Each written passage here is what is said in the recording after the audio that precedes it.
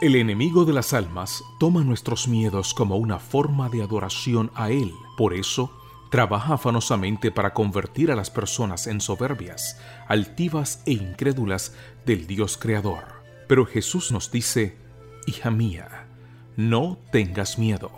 Devociones matutinas para damas que comentan cada historia de la Biblia en la que se mencionan los términos de miedo y temor.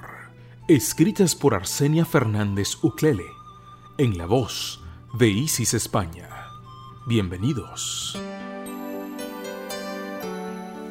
Buenos días, querida familia. Qué alegría saludarles hoy, 26 de febrero. Nuestra reflexión se titula: ¿Qué pide Jehová, tu Dios, de ti? Ahora pues, Israel, ¿qué pide Jehová tu Dios de ti?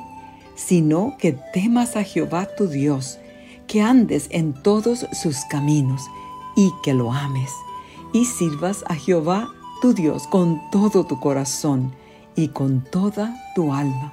Deuteronomio 10:12. La respuesta presentada por Moisés a la pregunta ¿qué espera Dios de ti? Incluye todas las áreas de nuestra vida. Que le temas. El llamado a temer a Dios en nuestro texto de hoy es un llamado a asumir una actitud de respeto. Dios pide tu actitud. Que andes en todos tus caminos. Andar tiene que ver con tomar decisiones. Es tener la disposición de caminar a diario con Dios, de buscar el refinamiento del carácter con el poder del Espíritu Santo. Es tomar la decisión de seguir obedientemente los caminos que Dios nos muestre. Dios pide tus decisiones. Que lo ames.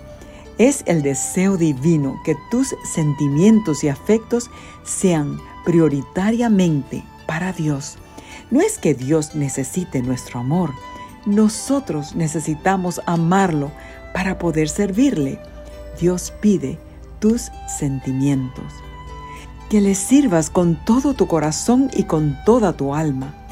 Una vez que le entreguemos nuestras actitudes, nuestras decisiones y nuestros sentimientos, lo que naturalmente sigue es que realizamos acciones para Él. ¿Alguna vez te has preguntado qué espera Dios de ti? Moisés te presenta un resumen fácil de recordar: respeto, obediencia, amor y servicio. Dios ama la totalidad. Hoy es el día de caminar con Dios. Hoy es el día de decidir andar en todos los caminos que Dios nos pida. El servicio ha de ser de todo corazón y con toda nuestra alma, es decir, un servicio para Dios con la finalidad de ser reconocidos, para aparentar, sin ánimo, sin amor, sin envolvernos con todo nuestro ser y nuestros sentimientos, no es aceptado.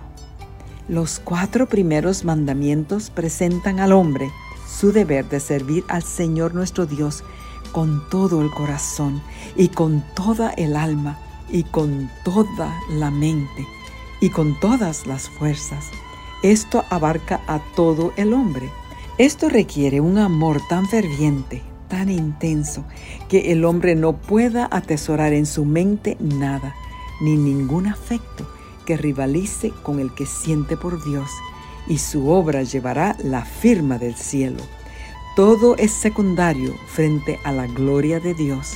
Nuestro Padre Celestial debiera ser amado como el primero, la alegría y la prosperidad, la luz y la suficiencia de nuestra vida y nuestra porción eterna. Esto se encuentra en Hijos o Hijas de Dios, página 58.